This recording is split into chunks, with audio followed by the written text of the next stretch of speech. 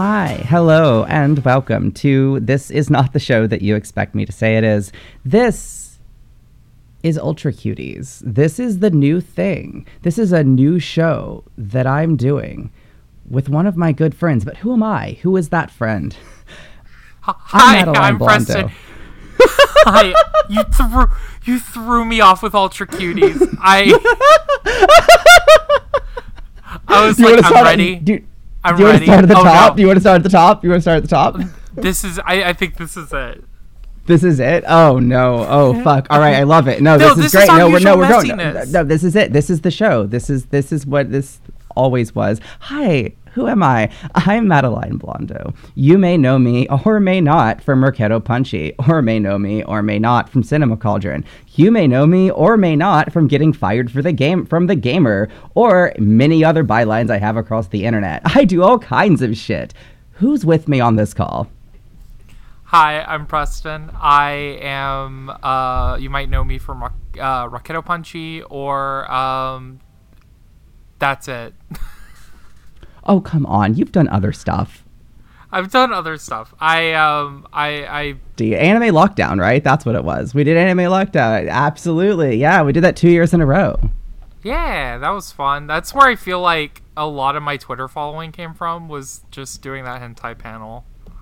Oh, same. I feel like I met a lot of people after doing that who I'm really grateful to know now, but I also I think sometimes, like, you know me, you follow me, we talk occasionally, we have this distant parasocial relationship, all because you listen to us talk about porn for 2 hours. 1 hour, 2 hours, I forget.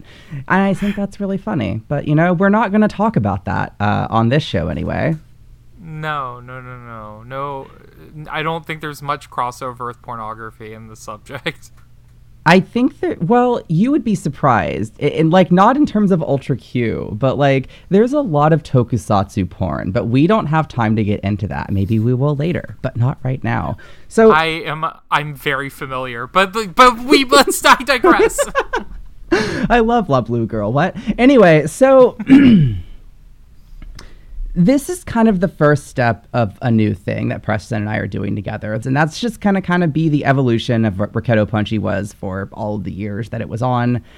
We are going to kind of wax and wane depending on who's a guest, what subject we're covering, whatever, right? We're still kind of in the embryonic growth process of this thing, but we've kind of been planning it off and on for a year now? And so this is kind of the first step of that. And the first step of this is going to be a 14-episode miniseries, because this is going to be the format that we do from here on out, okay? One of my problems with Mercado Punchy, frankly, is that we got too unfocused sometimes throughout the making of that show. So I really want people who follow this week to week to have something they can rely on. And so that's why we're adopting this new format, which is not a new format at all. It's a listen-along format. Yeah, I know. Everyone loves watch-along podcasts. We're doing one too. So we wanted to kick things off with something that's one of Preston's favorite things, to sort of get our bearings straight and talk about something I don't feel like there's a ton of companion podcasts for, and just sort of throw our hat in the ring and discover this show together. So Preston, why don't you tell us a little more about Ultra Q, which is what we're going to be watching for this first series, Ultra Qties.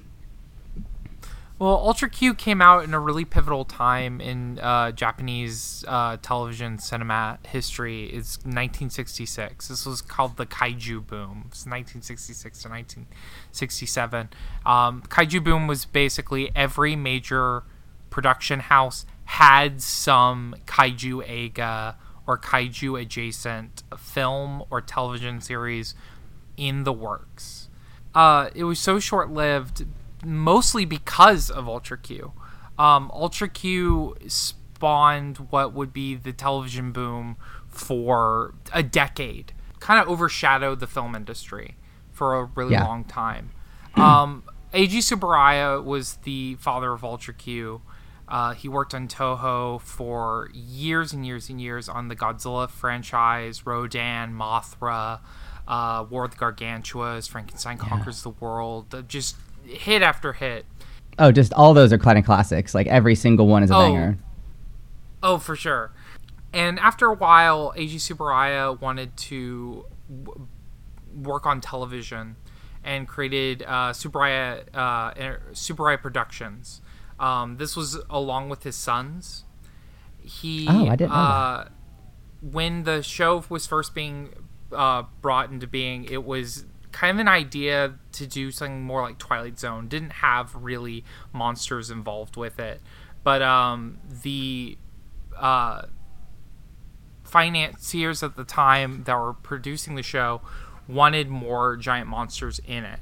And as it went on, they kept putting more and more monsters and less of the kind of sci-fi ghosts and like X-Files sort of storylines that were originally kind of the framework for Ultra Q.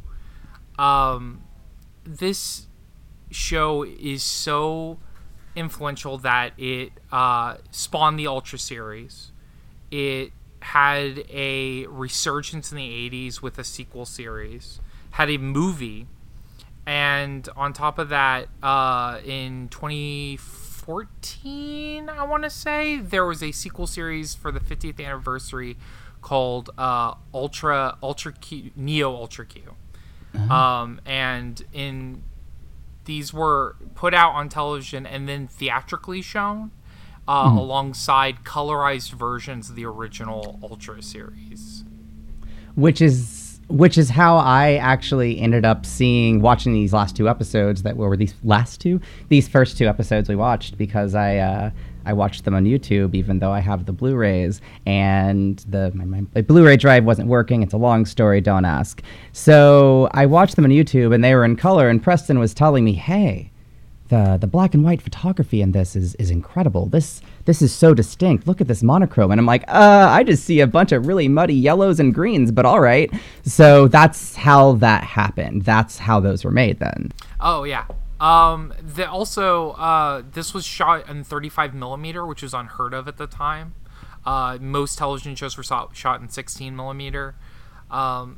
This was, at the time, the largest, most expensive Japanese television production.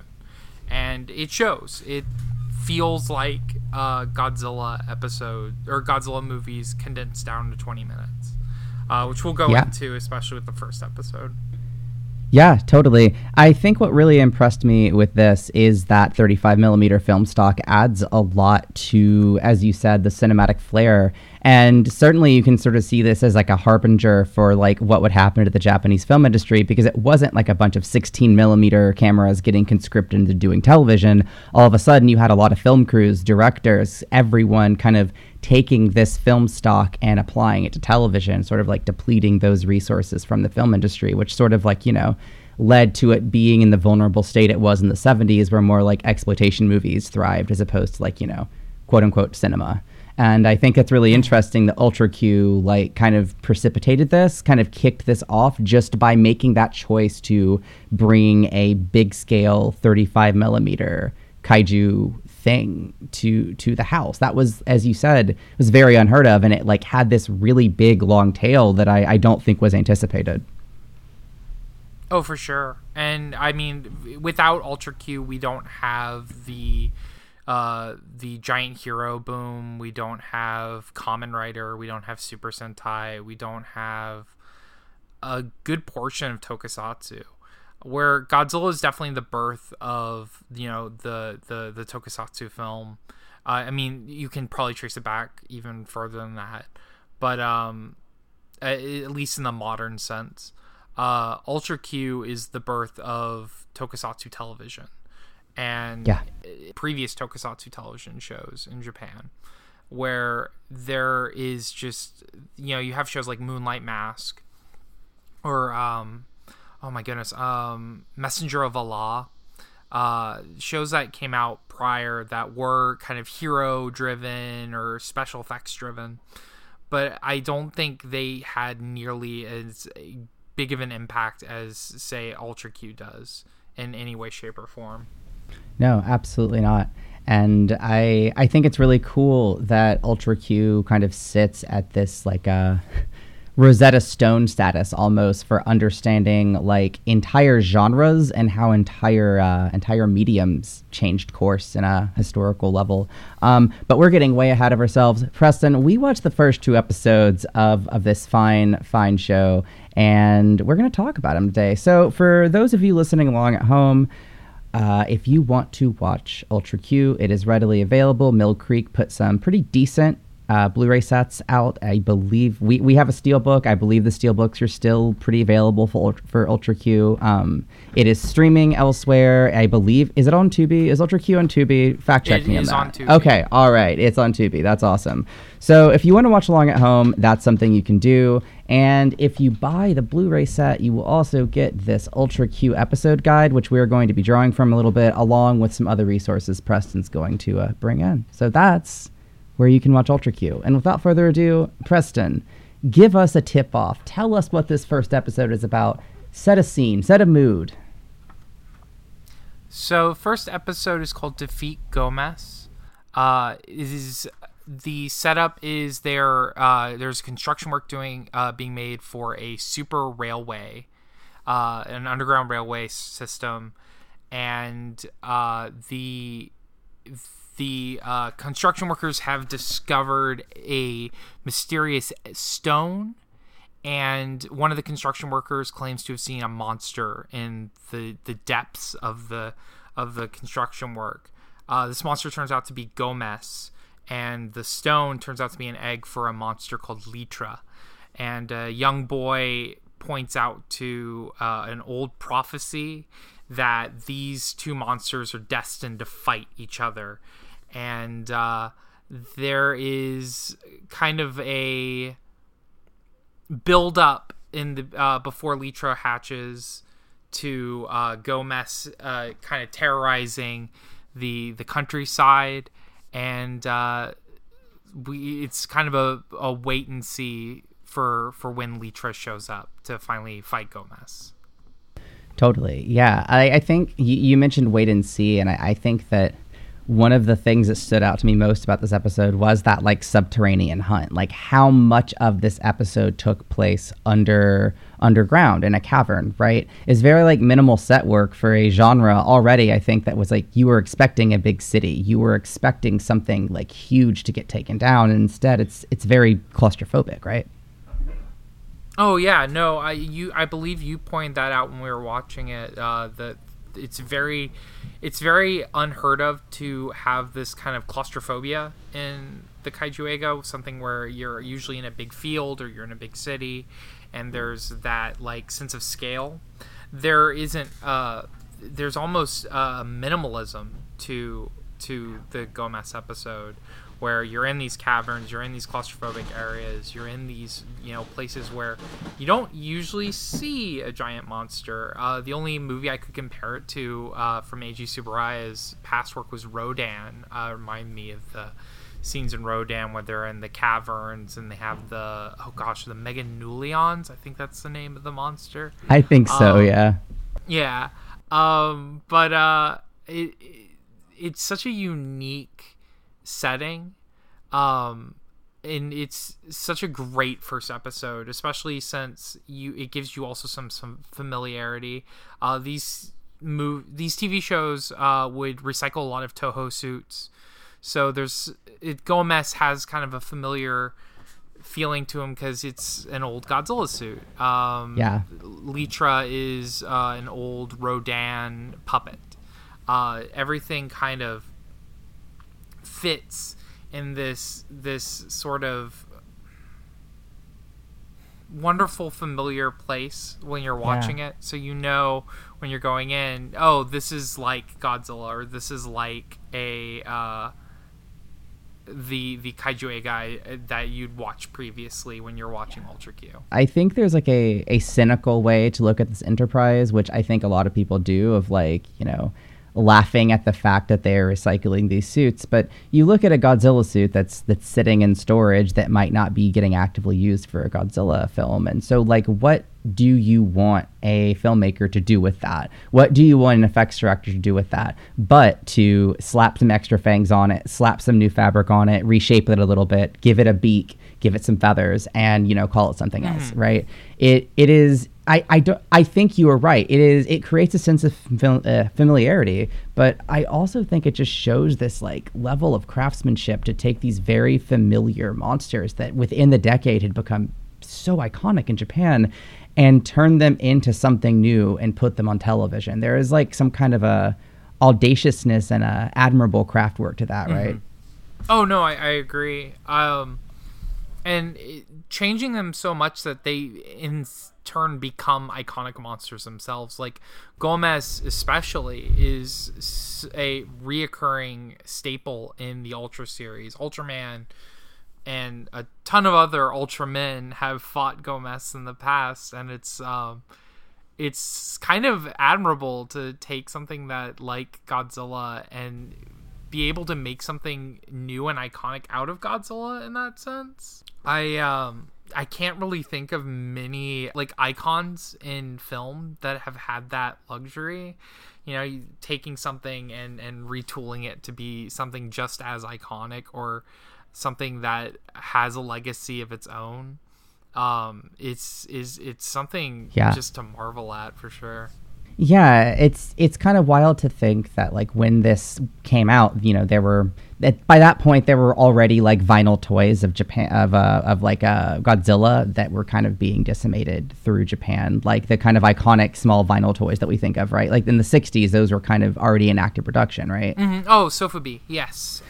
Yes, Sofubi. And so it's really interesting to think around this time, like a kid could be watching Ultra Q on TV with their Godzilla Sofubi, and then 40 years later they could just buy some sort of like a nostalgia Sofubi release of that Gomez thing that was a redesign of the very toy they were holding as a child. There's this level of like lineage and pedigree that like reusing something and creating something iconic like that creates, and like it kind of creates this, like you said, familiarity to it, right? And I think it speaks a lot to Tsuburaya's like ingenuity that he was able to do that with a creation like Godzilla. Because let's be real, if you were to tell most effects designers, hey, take Godzilla's design but add just a few things to it to convince people it's not Godzilla, they would have a really hard time. That is not an easy task. Oh, for sure. I mean, even not to get too ahead, but in Ultraman, there's a monster called Qties, and it's literally just Godzilla with frills, and that's it. Like, there's nothing grander than the design. It's just, it's Godzilla, but he's got like this like kind of frilly neck thing, and where Gomez, there's so much there's little details throughout where, like if you showed me Gomez, I know which one's Gomez, I know which one's Godzilla, but I can't say that so much about Qties, but it's something that I love, that the legacy of Gomez has continued into that, like that knowledge of that it was once a Godzilla suit. There's an episode of Ultraman X where it was aired during Godzilla Day, which is November 3rd, I believe, and they gave him like an atomic breath. They gave it the same Godzilla stomp sound effects that were from the original Toho movie. Little things like that. Even more recent Shin Ultraman, the beginning of Shin Ultraman shows Gomez, but it's the Shin Godzilla rigging, but they just added features to it to make it look like Gomez. This episode is so like memorable because of Gomez, but also because it's so, even beyond like the monster, the shots, the 35 millimeter black and white, just there isn't a whole lot of kaiju film that's shot in 35 millimeter black and white. Like, you've got 1954 Gojira, you've got Godzilla Raids Again, you've got the first Gamera movie, and not a whole lot else, at least in giant monster films. So to have an entire series and to start your series with this and to be shot as beautifully as this is just something to marvel at. Absolutely. And I think that like the effect of this was pretty immediate. Like we mentioned that's kind of at the top of the episode, but like when this aired, like this sort of had a ripple effect really fast, just this first episode, right? Like was there not like a huge draw in viewership that you said? I don't know if you said it before we started recording or not, but yes, it had a 35 share, which means that of the televisions, 35% of televisions were watching. I believe that's right. Or it might be like Nielsen ratings where it's 35,000 people are watching, or I'm not too sure how Japanese ratings are measured, but either or, that is a lot of people to just tune in and watch this series. And there's stories I've read where like Eiji Tsuburaya would after an episode would frequent where kids were and would see how kids reacted to the episode. There's a story where he heard a group of boys walking home and talking about how it's just amazing they can go home and watch giant monsters. Like, this was so revolutionary in how it was taking something that was exclusively film only and bringing it to the small screen. Nobody was doing this. Yeah.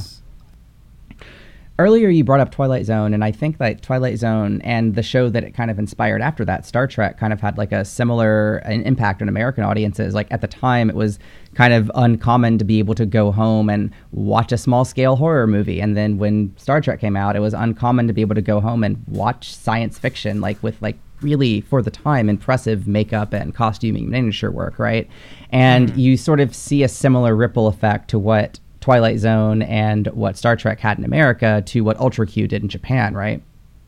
Oh yeah, and it's incredible that they happen so close together. Like Twilight Zone especially is one of those things that like not only was influential for me as a kid growing up, but was influential in like bringing science fiction pulp stories to the small screen, written by, at the time, sci-fi pulp writers. And it's Ultra Q is in the same vein, as that it's also taking sci-fi pulp stories and bringing them to the small screen.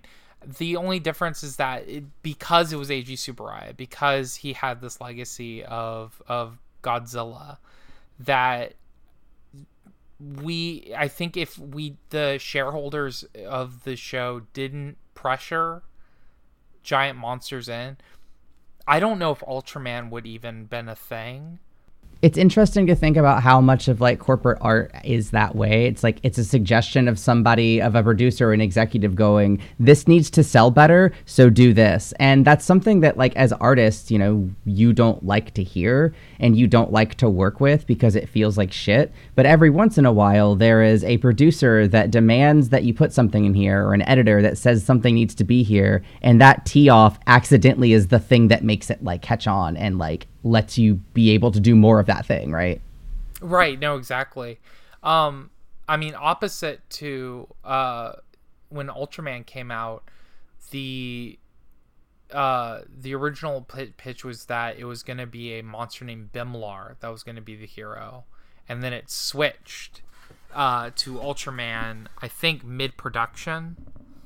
And I don't remember if that was a producer choice or if that was Tsuburaya going, no, I don't want to do a friendly monster story, which I think is kind of nice that Ultra Q doesn't have that. We have focal characters, but they're not, you know, like a monster or anything like that, or like a giant hero. They're just average everyday people. Like one's a news reporter. One of them's a helicopter pilot. Like they're just everyday folks. Yeah, it reminds me a lot. I'm sorry to make a cross media comparison, but they're a Godzilla comic, so it's fine. Ultra Q reminds me a lot of this Marvel miniseries called The Marvels that I really liked back in the day. That is like from the perspective of this guy who is like aging and is just a normal everyday human who like sees the heroes at the different phases of their existence through his life, right? And it's this really cool on the ground perspective of what the superheroes are doing from the perspective of, you know, that guy over there on the sidewalk, right? And similarly, I think Ultra Q does a really good job, like similarly to the Godzilla series, of like centering these characters who are just everyday people, who are journalists, who are kind of like middle management bureaucrats, who are just like, I don't know, sometimes a guy, and making that the central perspective that you see. And I think for Ultra Q it especially works because, you know, these are small scale stories with smaller sets on a smaller scale for a smaller setting, which is TV. So I think tapping into that more human storytelling and really leaning on that and really making the human reaction to what the monsters are doing is a really smart choice from the series perspective, right? Oh, for sure. So in terms of Defeat Gomez, we recapped the plot. We kind of talked a little bit about what else. Are there any other bits of trivia, little factoids, things about this episode that you want to go into? Things that you liked that you want to talk about? Oh, for sure. Besides, we went into great detail about the recycled suits. One thing I really like is the one and done nature of the episode. It feels very cinematic, but it feels like it has a film structure, even though it's 20 minutes. There is definitely an A, B, and C kind of flow to it. You could show this episode and you don't have to give any context to it, and you could introduce someone to Ultra Q pretty much instantly of what the premise is. It explains what this show is going to be really well, which I can't say every pilot episode of a TV show does extremely well. No. I would say that was probably my biggest takeaway from it. I think that's a good takeaway. Is you mentioned 3-act structure, and I'm thinking back on that episode, and you're right. And how many TV shows, especially from that era, can we point to that has something that feels that distinct, especially that's made on film stock? Like, that is truly unique. And you mentioned the finality of the ending, and I think that was the last thing that I wanted to say is the episode kind of had this sort of like subterranean adventure vibe, like we said. It was claustrophobic. It was kind of told through caverns and inside of rooms of people talking about this thing that's in the cavern. And it didn't really feel like an aggressive downer. And then you kind of had the fight. You had Leecher show up and kind of peck at Gomez, and like, you know, the monster was vanquished. And then it ends on this very ambivalent note that sort of just makes you feel bad about everything that just happened. That makes you feel bad about Gomez being vanquished. That makes you feel sort of not like you just watched a cool, big, punchy fight, but that you watched two living creatures kind of fend for their lives against each other. And I think that's sort of a tone that permeates through the show. And one of the things I like most about Ultra Q is that this doesn't feel like rubber-suited monsters ever. It feels like, I don't want to say flesh and blood, because I don't know if all of them have flesh, but like these like flesh and blood fights that have stakes to them with these living creatures that are given empathy and not just turned into, you know, puppets to slam against each other. And I really like that about the ending of this first episode, that you care about the fight that just happened and you care about Gomez. And I think there's almost like a sadness to like when it gets its eye pecked out, right? Oh, for sure. And even like at the end where Leetra is lying dead on top of Gomez, it's not this, you know, woohoo, we did it. There's this somberness to the ending. Absolutely. It's a very effective first episode. I really like it. And I think that's all we have to say about episode 1 of Ultra Q, Defeat Gomez, unless I'm wrong, unless you have anything else. Oh, no, I have nothing else. All right. Well, I think it's time to do some monkey shines, because we have another episode for you. And it might be My segue stuck. I have not fucking recorded with another human in ages. So let's try that again, Preston. It's all right. Hey, see, this is why editing exists. So the next episode of Ultra Q also has a familiar face, and I think it's a little more obvious than Gomez. Preston, why don't you tell us a little more about episode 2? Episode 2, Goro and Goro, is an episode about Goro, a giant monkey who has been altered by a potion. Oh my gosh, I'm trying to remember the name of the potion. The monkey magic potion. The monkey magic potion. The Aoba potion. The Aoba potion, of course. So it has gigantism, and it's just a giant monkey that is terrorizing the countryside who is befriended by a local named Goro. So it's Goro and Goro. And I see. They have formed a kinship with each other, but everyone is terrified of the monkey Goro, and are also kind of ambivalent towards the young man Goro, who is always kind of stealing food to feed Goro. There is kind of a sadness to this one. Oh yeah. At the end, but just like the first episode, but it follows our 3 protagonists. Ippei. This episode is one of my favorites. I genuinely love how the relationship between the 2 Goros is shown. It's very loving. There's kind of this wonderful charm to the suit performance of Goro, which is just a King Kong suit where they slapped a monkey tail on. And I love we focus more on our 3 leads that we're going to be focusing on throughout the show, Yuriko, Ippei, and Jun. And I love the dynamic they set up with all 3 of them. I love the adventure that they have to go through to save the city from Goro. It's just such a wonderful episode.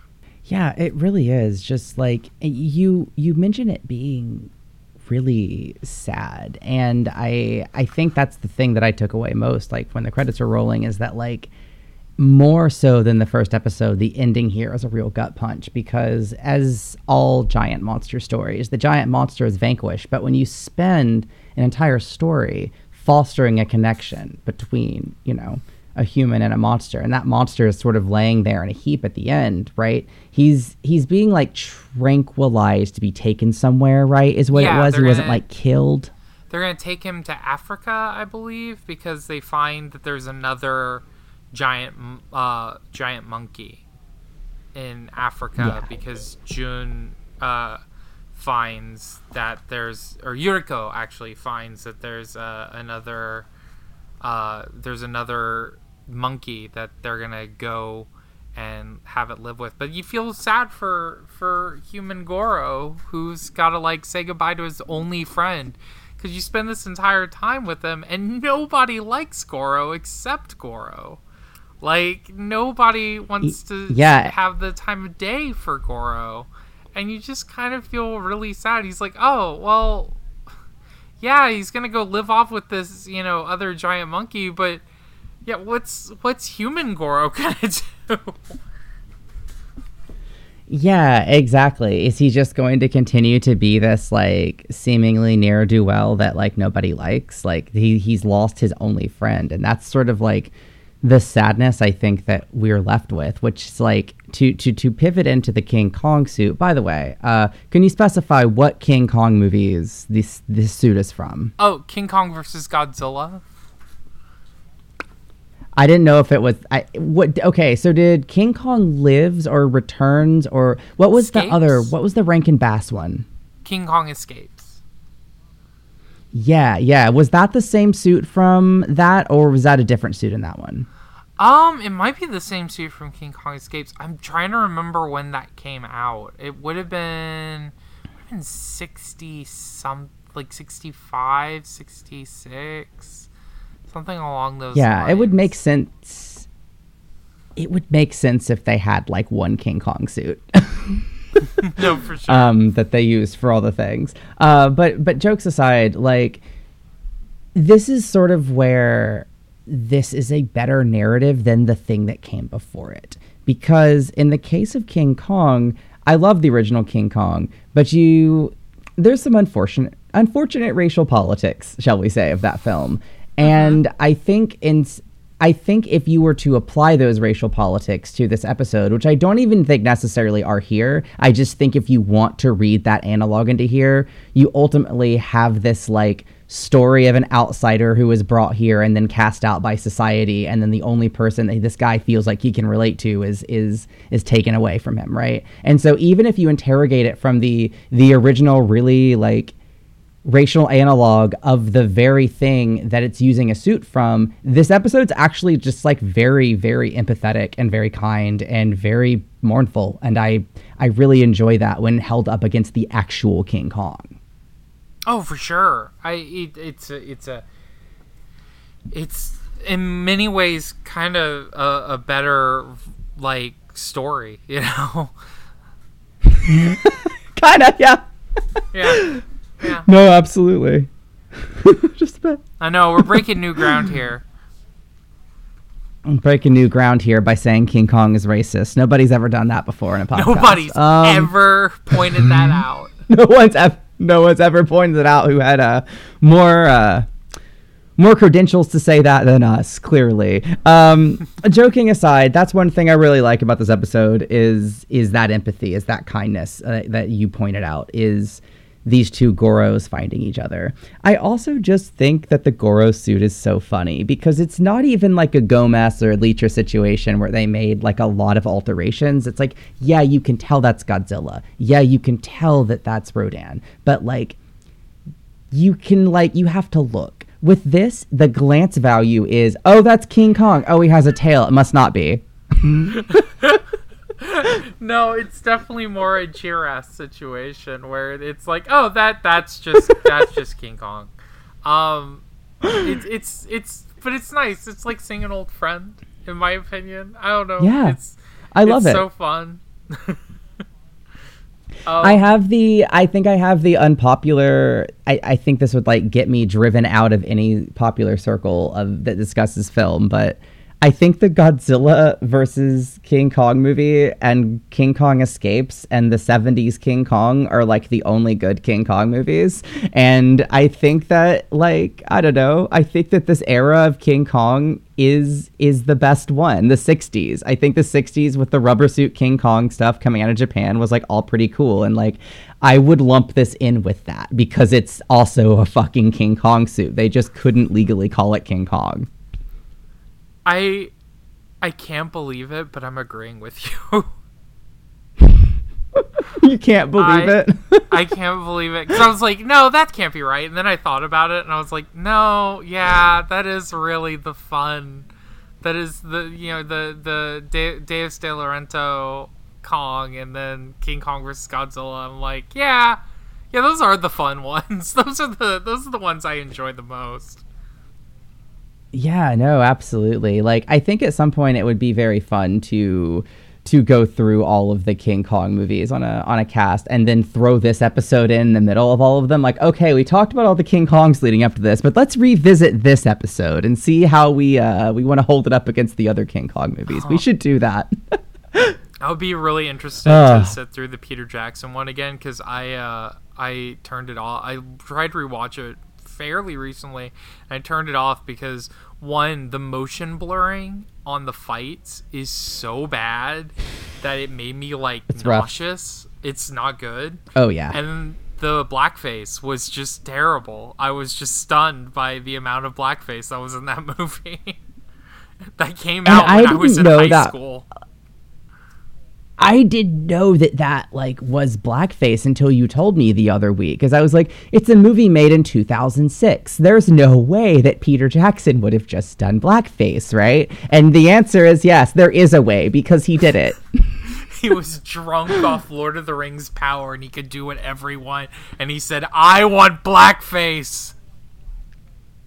Yeah, he's like, I can just slap enough makeup on somebody and make him into an orc. And I, as a white person, really, what's the difference between that and this indigenous tribe I'm making up? Oh, no. Oh, no. But we're getting way off topic. Ultra Q. This episode is not Peter Jackson's King Kong. It's way better. That's true. We're greasing the groove, Preston. We're getting back into it. We're getting back into it. We're doing our jokes. You look like you're dying inside. I am dying inside. Oh my god. If you think about it, we're all dying inside slowly. That's true. Right now. Second by second. So we should talk more about Ultra Q. What else about this episode I really liked was the actual King Kong bits were like, they're very small scale. You know, it was a city block with like 3 buildings and some cars.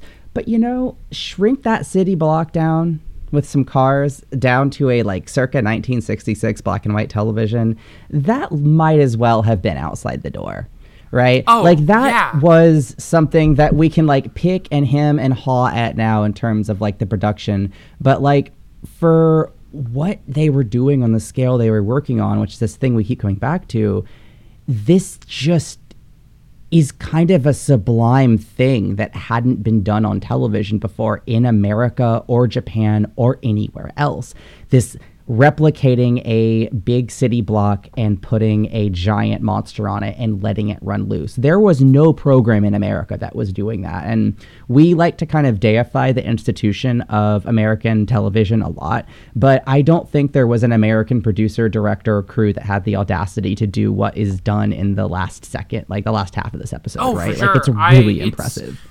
For some, especially during when like they were starting to do the field Godzilla movies and getting away from doing cityscapes. It's kind of awesome to see Goro and Goro and see this like scaled down, but still it's a cityscape. There's building, power lines, and it's just so wonderful.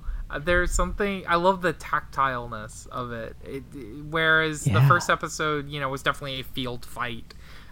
This one has more of that classical, you know, that classical cityscape that we would see in something like Godzilla, that we don't, at the time, kids weren't seeing as much anymore, and that's something really wonderful to note. Like, oh man, I think that was something I kind of brightened up for when we were watching it, was just, you know, tuning in and seeing the city and the model sets, and I'll clap anytime I see a model city. Like, it's just the best. Oh yeah, same. Every time I see a tiny car that can get picked up by a guy in a suit, I am like about to pop off. Like that is me at my most excited every time that happens. I see a tiny car that's about to get stomped on. It's so fun. Like, and I think like you don't see something like this in here, but like, you know, I really love like tiny trains and tokusatsu sets, right? Like these like little, like you see it in the first Godzilla movie, right? The very first one, like there is that above ground railway that Godzilla just absolutely decimates. And obviously, like me saying this, I'm not taking away the gravity of this being a haunting parable for, you know, nuclear war. However, it is really objectively fucking cool when Godzilla destroys a railway and a tiny train flies off a rail. Like, that's just awesome. That's really cool. It's impressive that somebody built that, you know? Oh, I mean, it's the handcrafted part of it that's so appealing. And I think what makes the genre itself so appealing is that tokusatsu that is mostly handcrafted, even today. Like, you can go and watch the latest Ultraman Blazar, and they're still making model cities that have monsters wrecking them. It's a part of the DNA of the genre. Absolutely. And I think that there's something, and I won't get too lost in the weeds with this one, but I think that there's something very countercultural about it when you think about the fact that a lot of the creatives that were working on these in the 60s, they knew what cityscapes that were ruined looked like. They had experienced that in their lifetime because of us. And instead of, like, they got this chance to build these small cities and wreck them on their own terms and put them back together in this controlled environment and use anything that they wanted to sort of explain why that was happening and build stories around that. And I think that there's some sort of like really beautiful, raw political catharsis to that. And I think that doesn't get talked about enough when you think about like miniature work in old tokusatsu. It's like how many of those creators were crafting and destroying from experience of what they had seen happen to their homes and homes around them and cities around them. And that is so inexorably part of tokusatsu DNA. And you see it right here in this second episode of Ultra Q. And it's so cool. When you look at tokusatsu as a whole, from Godzilla to Ultraman, that's the DNA of it is kind of the catharsis of the tragedy, right? Yeah, absolutely. And meanwhile, we're making a biopic about the guy that did it.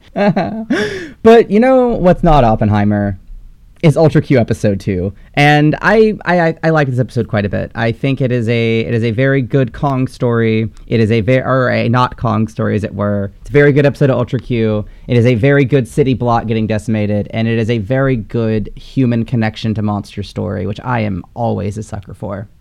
So, episode 2 of the show, I think the first duo of Ultra Q is just a 1-2 punch, like right out of the gate. Like if you were watching this back to back, week to week when it aired, I can't imagine the treat that it would have been to get Godzilla one week and get King Kong the next, and then what's after that? You're looking forward to everything after that because they just gave you Godzilla and King Kong like within a week of each other on TV. Yeah, and that's amazing. It's the two big titans.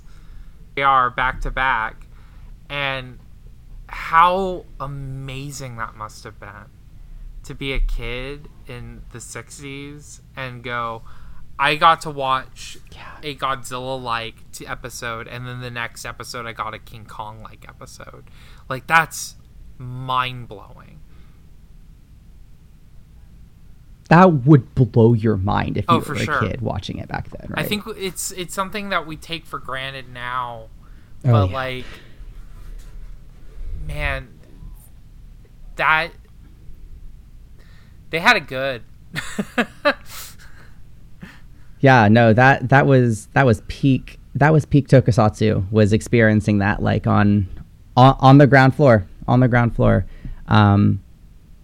And you know, I could think of no audience more deserving of something so fucking cool after everything. Oh, for sure. So yeah, Ultraman, Ultra Q. We're not on Ultraman yet. Ultraman came after. Maybe we'll talk about that one day. But right now, we're talking about Ultra Q, and we just finished talking about the first 2 episodes. Folks, I would say this is going to be how every episode goes, but let's be honest, we're getting back in the saddle. We're shaking off a little rust. We're going to be kind of changing some things as we move along. We're going to be kind of like figuring out our groove, and we just ask for you to stick with us and maybe watch along. Maybe check out some Ultra Q. It's free. It's literally, if you watch some commercials for, hey, what's a commercial on Tubi, Preston? Give me a commercial on Tubi that you hate. Hey, my clothes are stinky. Yeah, you just have to listen to some suburban mom or dad say, hey, my clothes are stinky 5 times in a row, and then you get to watch free Ultra Q. And I think that's a fair deal. But folks, in all seriousness, I really appreciate you tuning into this first episode. We are going to be doing 14 of these because there are 28 episodes of Ultra Q. We're going to do 2 episodes per. And from there, we're going to listen to your feedback. We're going to see how you support us and listen along the way. Please give us feedback. Please comment. Please ask us to do things. Please just let us know that you're listening. One of the best parts of Freakido Punchy was just always knowing that people were tuning in and asking us to check things out that they liked or they didn't like or wanted to hear our perspective on. And I really want to kind of have that from the ground floor. So we're launching this on Substack. If you're listening to this, you're probably on the Substack. If not, you're probably on a podcast feed on your app. But basically, Substack is going to be the main way we release this show. We're going to put out a new episode once every 1 or 2 weeks. And along the way, we are going to post little blogs. We're going to, once we get a production pipeline ready, we're going to maybe make episodes available for people who want to subscribe, as well as start working on some premium content like commentary tracks for movies and stuff down the line. But right now we are trying to make a really good 14 episode show talking about Ultra Q that you can watch anytime and listen to anytime as a companion. So that's what we're setting out to do. First and foremost, that's what we're going to do. This has been Ultra Qties. My name is Madeline Blondo. You can find me on Twitter at VHSVivitch, or you can find me on Bluesky. I said it again. We're going to do this again. 1, 2, 3. This has been Ultra Qties. I'm Madeline Blondo. You can follow me on Twitter at VHSVivitch. You can also follow me on Blue Sky at mads.house, and you can subscribe to my Substack, which is madshouse.substack.com. Preston, where can people find you? Hi, you can find me on Twitter at Robotechnology, and my Substack, which I have now forgotten what my Substack is. I think it's just Preston McFarlane. I think you can just find me as Preston McFarlane on Substack. Professional. No, that's professional. That's clean. That's crisp. I like that. I had to get fancy with it. I had to get ostentatious with it. Folks, thank you so much for tuning into this first episode. And Preston, thanks for doing this. I'm excited to watch the show with you. Same. I'm also excited to watch this show with you. I'm excited to record a podcast with you. Let's see how we can fuck it up. For sure. All right. Until next time, everybody. Have a good one. Do we have a sign off? How do we sign this off? We're starting from scratch. Should we just say bye? Later. Stay fresh, Ultra Cuties. Yeah, stay fresh, Ultra Cuties. Bye.